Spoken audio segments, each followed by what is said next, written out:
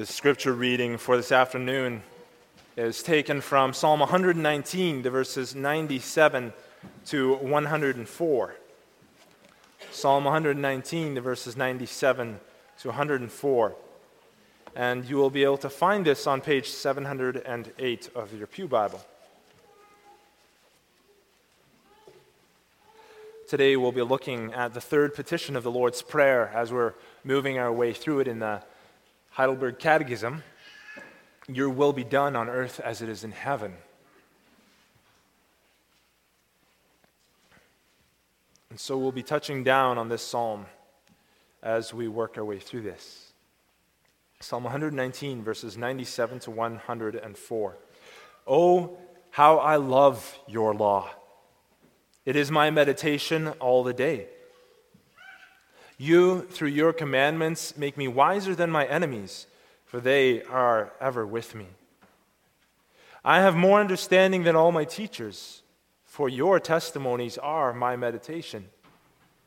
I understand more than the ancients because I keep your precepts. I have restrained my feet from every evil way that I may keep your word.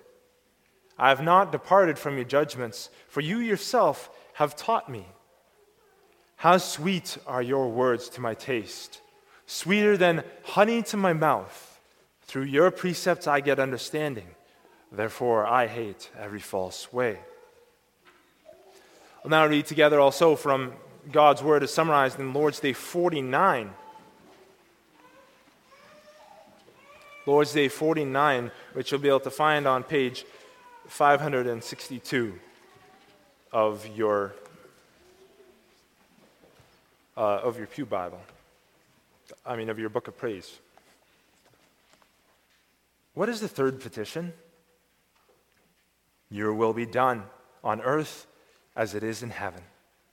That is, grant that we and all men may deny our own will and without any murmuring obey your will, for it alone is good. Grant also that everyone may carry out the duties of his office and calling as willingly and faithfully as the angels in heaven. So far. Beloved congregation of our Lord Jesus Christ,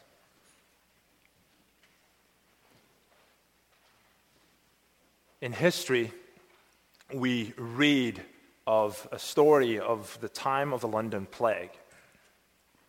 The London Plague of 1665 was terrible. Most shops closed and orphans roamed the streets.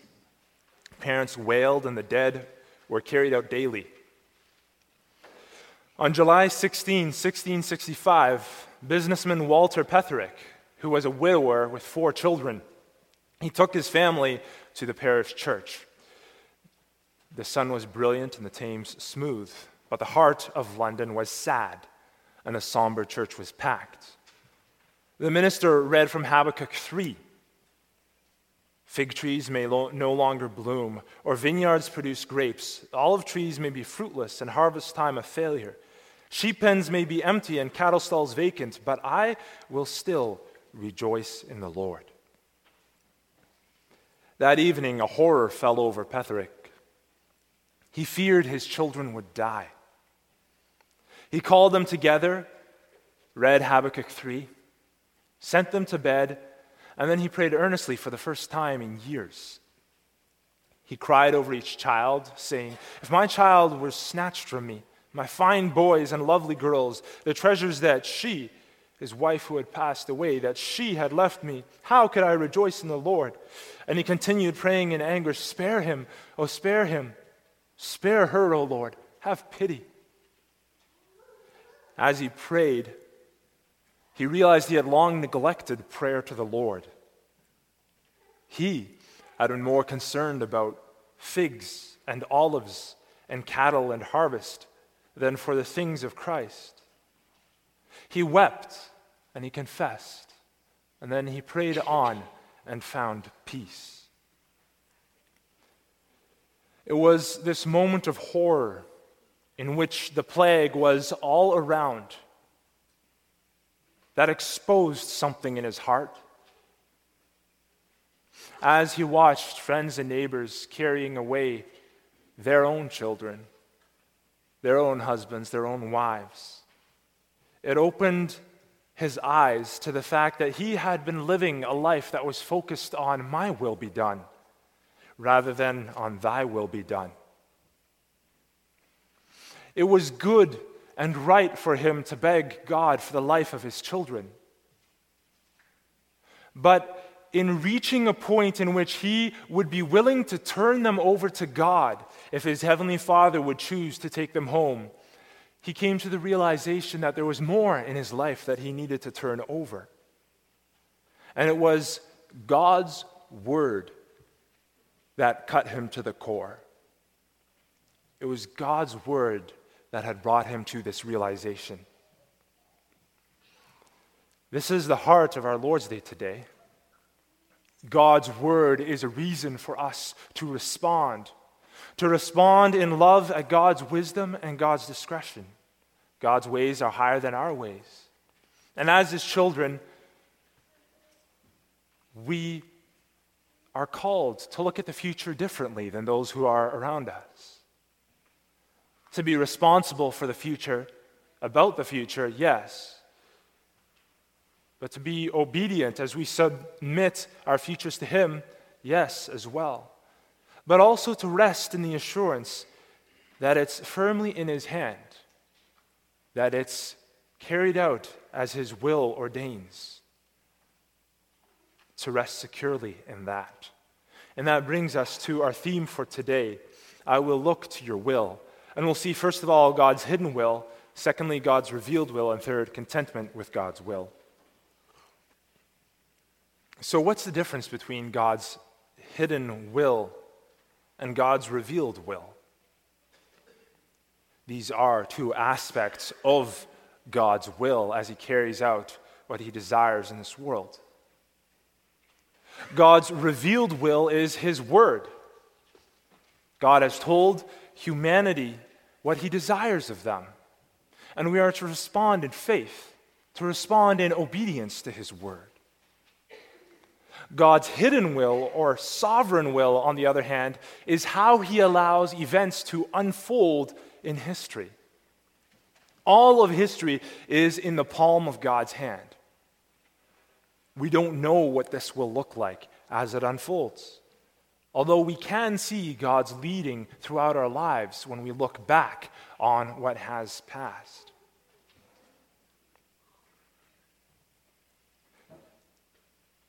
In Psalm 139, verse 16, we read, "All the days ordained for me were written in your book before one of them came to be." And we see here God's sovereign will laid out for us. The problem is that sometimes people will mix up these two. Sometimes they try to move obedience from the category of God's revealed will to God's hidden will. Someone meets a handsome young man who doesn't believe at all. Months go by of them dating, and now she wants to marry him. She says, "We met in a shopping mall and it just clicked. I really love him. These things don't happen by chance, right? God is in control of our meeting. God led us to each other. Why should I give him up?" The problem is that such a person is saying that their interpretation of God's hidden will, God's sovereign plan, was for them to meet, and therefore God's sovereign plan overrides everything else, any objection that someone else might have. Much difficulty happens when people today try to pry into God's hidden will and replace his revealed will with their guesses, and so live out their lives. Stress about the future and even bad decisions or ungodly decisions can come from them trying to look further down the halls of time than God has revealed to us. Instead of taking each day as it comes and looking to the Lord for grace in this time as they live in obedience to his will. Now, consider the response of the author of our psalm today in contrast with that. Where does his focus lie? not on the future, not on fears of what may happen, but rather his focus is on today, this very day, hearing God's voice, not in some mystical sense, not in trying to pry out of God some vague idea of what might be coming down the pipeline, but instead focusing on what God calls him to through his word. His eyes are fixed on the word of God. You can see this very same kind of language coming out in the many Psalms of David as well. Now you might look and say, well, wait a second. Look at these authors. Look at this man David even. Look at what he did during his life. He's a pretty sinful character. His eyes weren't exactly fixed on God's word all the time. And that is true. His sins, where he departed from God's law and followed his own will, caused ripple effects that spread throughout his whole life. Consider his sin with Bathsheba, when he committed adultery with her, when he decided to pursue his own will rather than pursuing the will of God. What came of that? In the short term, much grief came of that. But in the long term, you can also see how his discernment was absolutely shattered. Discernment is being able to tell right from wrong, wise from unwise. And for King David, well, you can really see that coming out in his life, can't you? David's sin here was not like breaking a bone where it might heal back even stronger in the short term than before. It was more, you can compare it more to tearing a ligament, where the least little wrong movement can cause damage that throws you out of commission all over again. Look at his long exiles. Many of them were in response to his lack of discernment, which led to sin. The damage that it did to his discernment had lifelong effects. God, in his sovereign plan, allowed the effects of this to play out in David's life. Consider the incredible amount of damage he did when he allowed his daughter Tamar to enter into the house of his son Amnon in 2 Samuel 13. If David had had this discernment, he would have been able to better judge the character of his son. And yet the damage, hurt, and betrayal that Amnon inflicted on Tamar is one of the results of David's sin. It was Amnon's sin, but David's broken discernment fed this as well. David's son Absalom, too, was able to seize control of his kingdom through his father's weak-willed response to his actions. He had lost discernment here as well. But what does this have to do with God's word? What does this have to do with reflecting on the goodness of God's law? Well, David wasn't able to trust his own will. It's sinful. It's been compromised. And that's much the same for all of humanity after the fall into sin. Jeremiah 17 verse 9 describes this as well when talking about people who want to rely on themselves for direction. He says, "The heart is deceitful above all things and desperately wicked. Who can know it?" But this very fact shows us the problems with relying on our will or on our personal opinions of what God's will for our lives should look like. And this is why David underlines the importance of God's revealed will of the Word of God for all of life. When you try to peer into God's hidden will and start to do guesswork as to the decisions that you make, assuming that God wants to put you somewhere, this is problematic. Because in your assumptions, you start to project yourself and your own desires and your own thoughts onto God. And the very real danger is that the Christian who tries to do such things will begin to make excuses for his or her behavior in the name of God. Now, that's not to say that God can't use our sinful choices and actions and work them for our good in the long run. You get it sometimes that people make unwise choices and that it turns out all right, and that they therefore justify their choices on that basis. That is, to put it bluntly, self-deception. Simply because it was what God chose to incorporate into his hidden will, into his sovereign plan, does not mean that he has placed his stamp of approval on what was done. We can't use God's sovereign control as an excuse for doing what's wrong. Consider this in light of the crucifixion of his own Son. The greatest wickedness in this world was used to advance the greatest good and the greatest act of grace that this world has ever seen. In God's sovereign control, as he carried out his hidden will and allowed things to unfold as he had ordained them, he had allowed this to happen. The Word of God says, "You shall not bear false witness against your neighbor. You shall not murder." This was God's revealed will. This is what men had gone against as they crucified our Lord Jesus Christ. And yet we can see that God even uses the wickedness of man and their rebellion against what he has commanded to advance his purposes in this world, to advance what's in accordance with his eternal plan, to finalize the redemption of a people for himself. Beloved, God does work out his sovereign will from eternity. But that is not to be our starting point. That is not the will that he has revealed to us.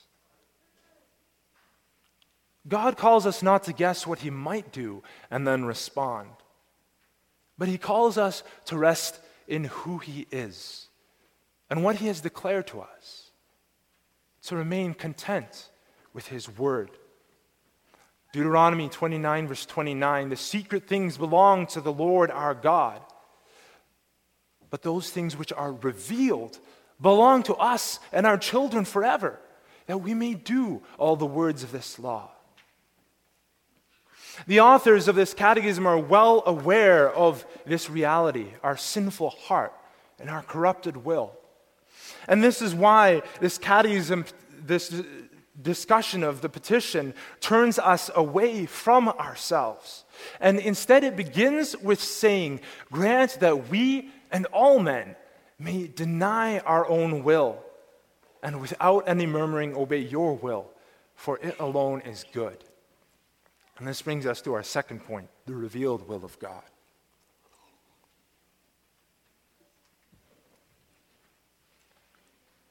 The author of our psalm today shows us what resting and trusting in the will of God looks like. This section of Psalm 119 stands out in that it doesn't have any petitions in it. It doesn't have any requests of God. But rather, it's just a quiet interlude meditating on the Torah, on God's word, as the source of true wisdom, which David and which this psalmist so deeply love. You see, this psalmist recognizes his own sinful nature. He knows that his own inclination is to follow his own will, his own desires. And following that path will lead him to trouble. We can see that in our own struggles from day to day too, can't we? Even when we're stepping back from our own sins. Even when we're trying to put them behind us. We can see that the temptation there is to start putting up our own personal adjustments to our living so that we can hold it off at an arm's length, at least for a little while.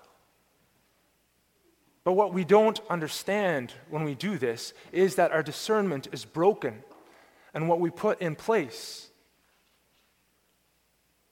is the result of that broken discernment. The psalmist here knows his own weaknesses. And following down that path will lead him to trouble. But it's that very knowledge of himself, that very understanding of himself that drives him to God's word, to depend so heavily on God's word. Let's take a moment to think back to Psalm 36 for a moment, the psalm that we sang just prior to the reading. Deep in my heart I know the voice that lures the wicked to his choice of sin and self-delusion. Self-delusion is to deceive yourself, to get yourself into such a state that you somehow manage to explain away the wrong that you have done in pursuing your own desires. The psalmist doesn't want this. What God has given to David is the opening of his eyes to see that when man does what is wrong, men and women who do what is wrong are deceiving themselves. And we recognize that this is an inclination that every Christian has to struggle with in their lives as well.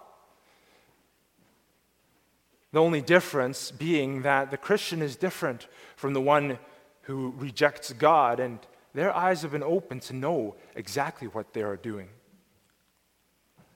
The psalmist knows that if we try to find our own way, then we will keep stumbling back into our own sin. But if instead we go to what God has left for us and our children forever, that is where we will find true wisdom. That is where we will find the will of God. It seems that there were those who were around the psalmist of Psalm 119, that those who were around him didn't understand this. But the psalmist did. And in listening to God's word, he was able to gain more understanding than his teachers, who were just trying to figure out how to go ahead by trial and by error, by stumbling around blindly in the dark. God's word gave him an understanding of this world that surpassed anything that they could give him, and that let him trust in the God who is in control. Biblical decision-making is not about looking for God's hidden will and then trying to arrange our lives around that. The simple fact of the matter is that when we start to line up our lives in that way, God's will starts to look suspiciously like a 21st century North American's will. A will that's based on ourselves. A will that simply wants nothing more than for you and me to be happy. A will that rather downplays holiness, rather downplays dependence, and pushes aside what God might command. And instead, it's a will that amazingly lines up with what I want out of life. I will find a way to get what I want. And if someone points me to where God commands something else, well, they're being legalistic. They do not understand the will of God for my life like I do. We deceive ourselves when we do this. This is what David speaks of in Psalm 36. And considering what we saw of him earlier, we know that he himself is quite familiar with the consequences of deceiving oneself. But here in our psalm, God himself teaches us through his word, verse 102. When we live in accordance with his will, we learn how to live in the way that he delights in. And that, for the psalmist, is the best place to see. As the famous quote goes, there's no better place to be than in the center of God's will unless it is in his presence. Now, it's true. The Bible isn't a handbook for every situation that we come into. We don't say, which university should I go to? Open our Bible and drop in a finger at random. But it does give us guidance for living our lives and to live in a way that is pleasing to our Father in heaven. And so we strive to learn God's will from his word, to learn the principles for living life here on earth in a way that's pleasing to him, to look to each other and to ask for advice and guidance according to his word as well, to learn how to move from simply struggling to move to putting to death sin in our lives. We don't much need a better reason than this to dwell in God's word from day to day, do we? to meditate on it. It is God's gift for us to live life in this world. And so we gain direction from it each and every day. But above all, it gives us comfort, which brings us to our final point.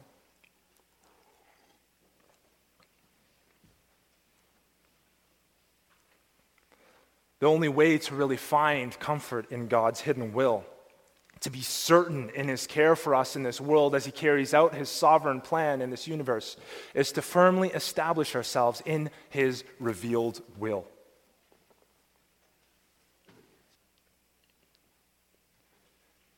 And in his revealed will, he has promised us the following. It's God's will for you to repent and to believe in Jesus Christ. Acts 3, verse 19. It is God himself who brings you from death to life in order to be able to do this.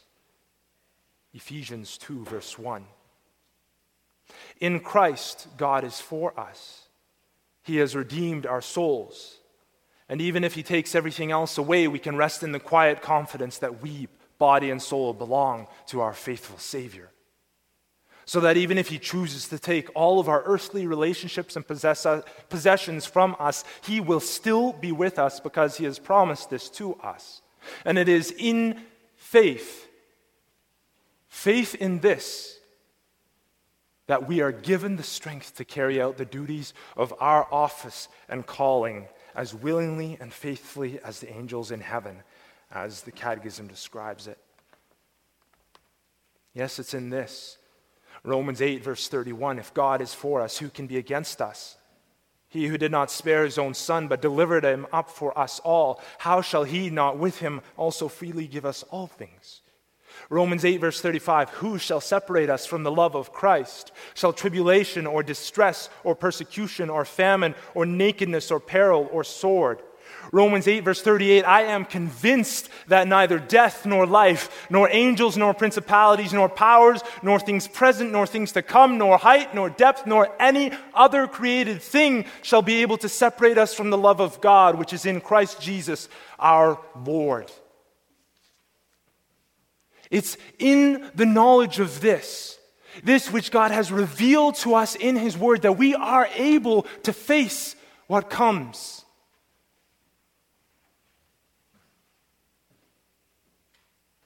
And because of this, we read in 1 Corinthians 10, verse 31, that we are now given the strength by his Spirit to begin living all of life to the glory of God, no matter what comes.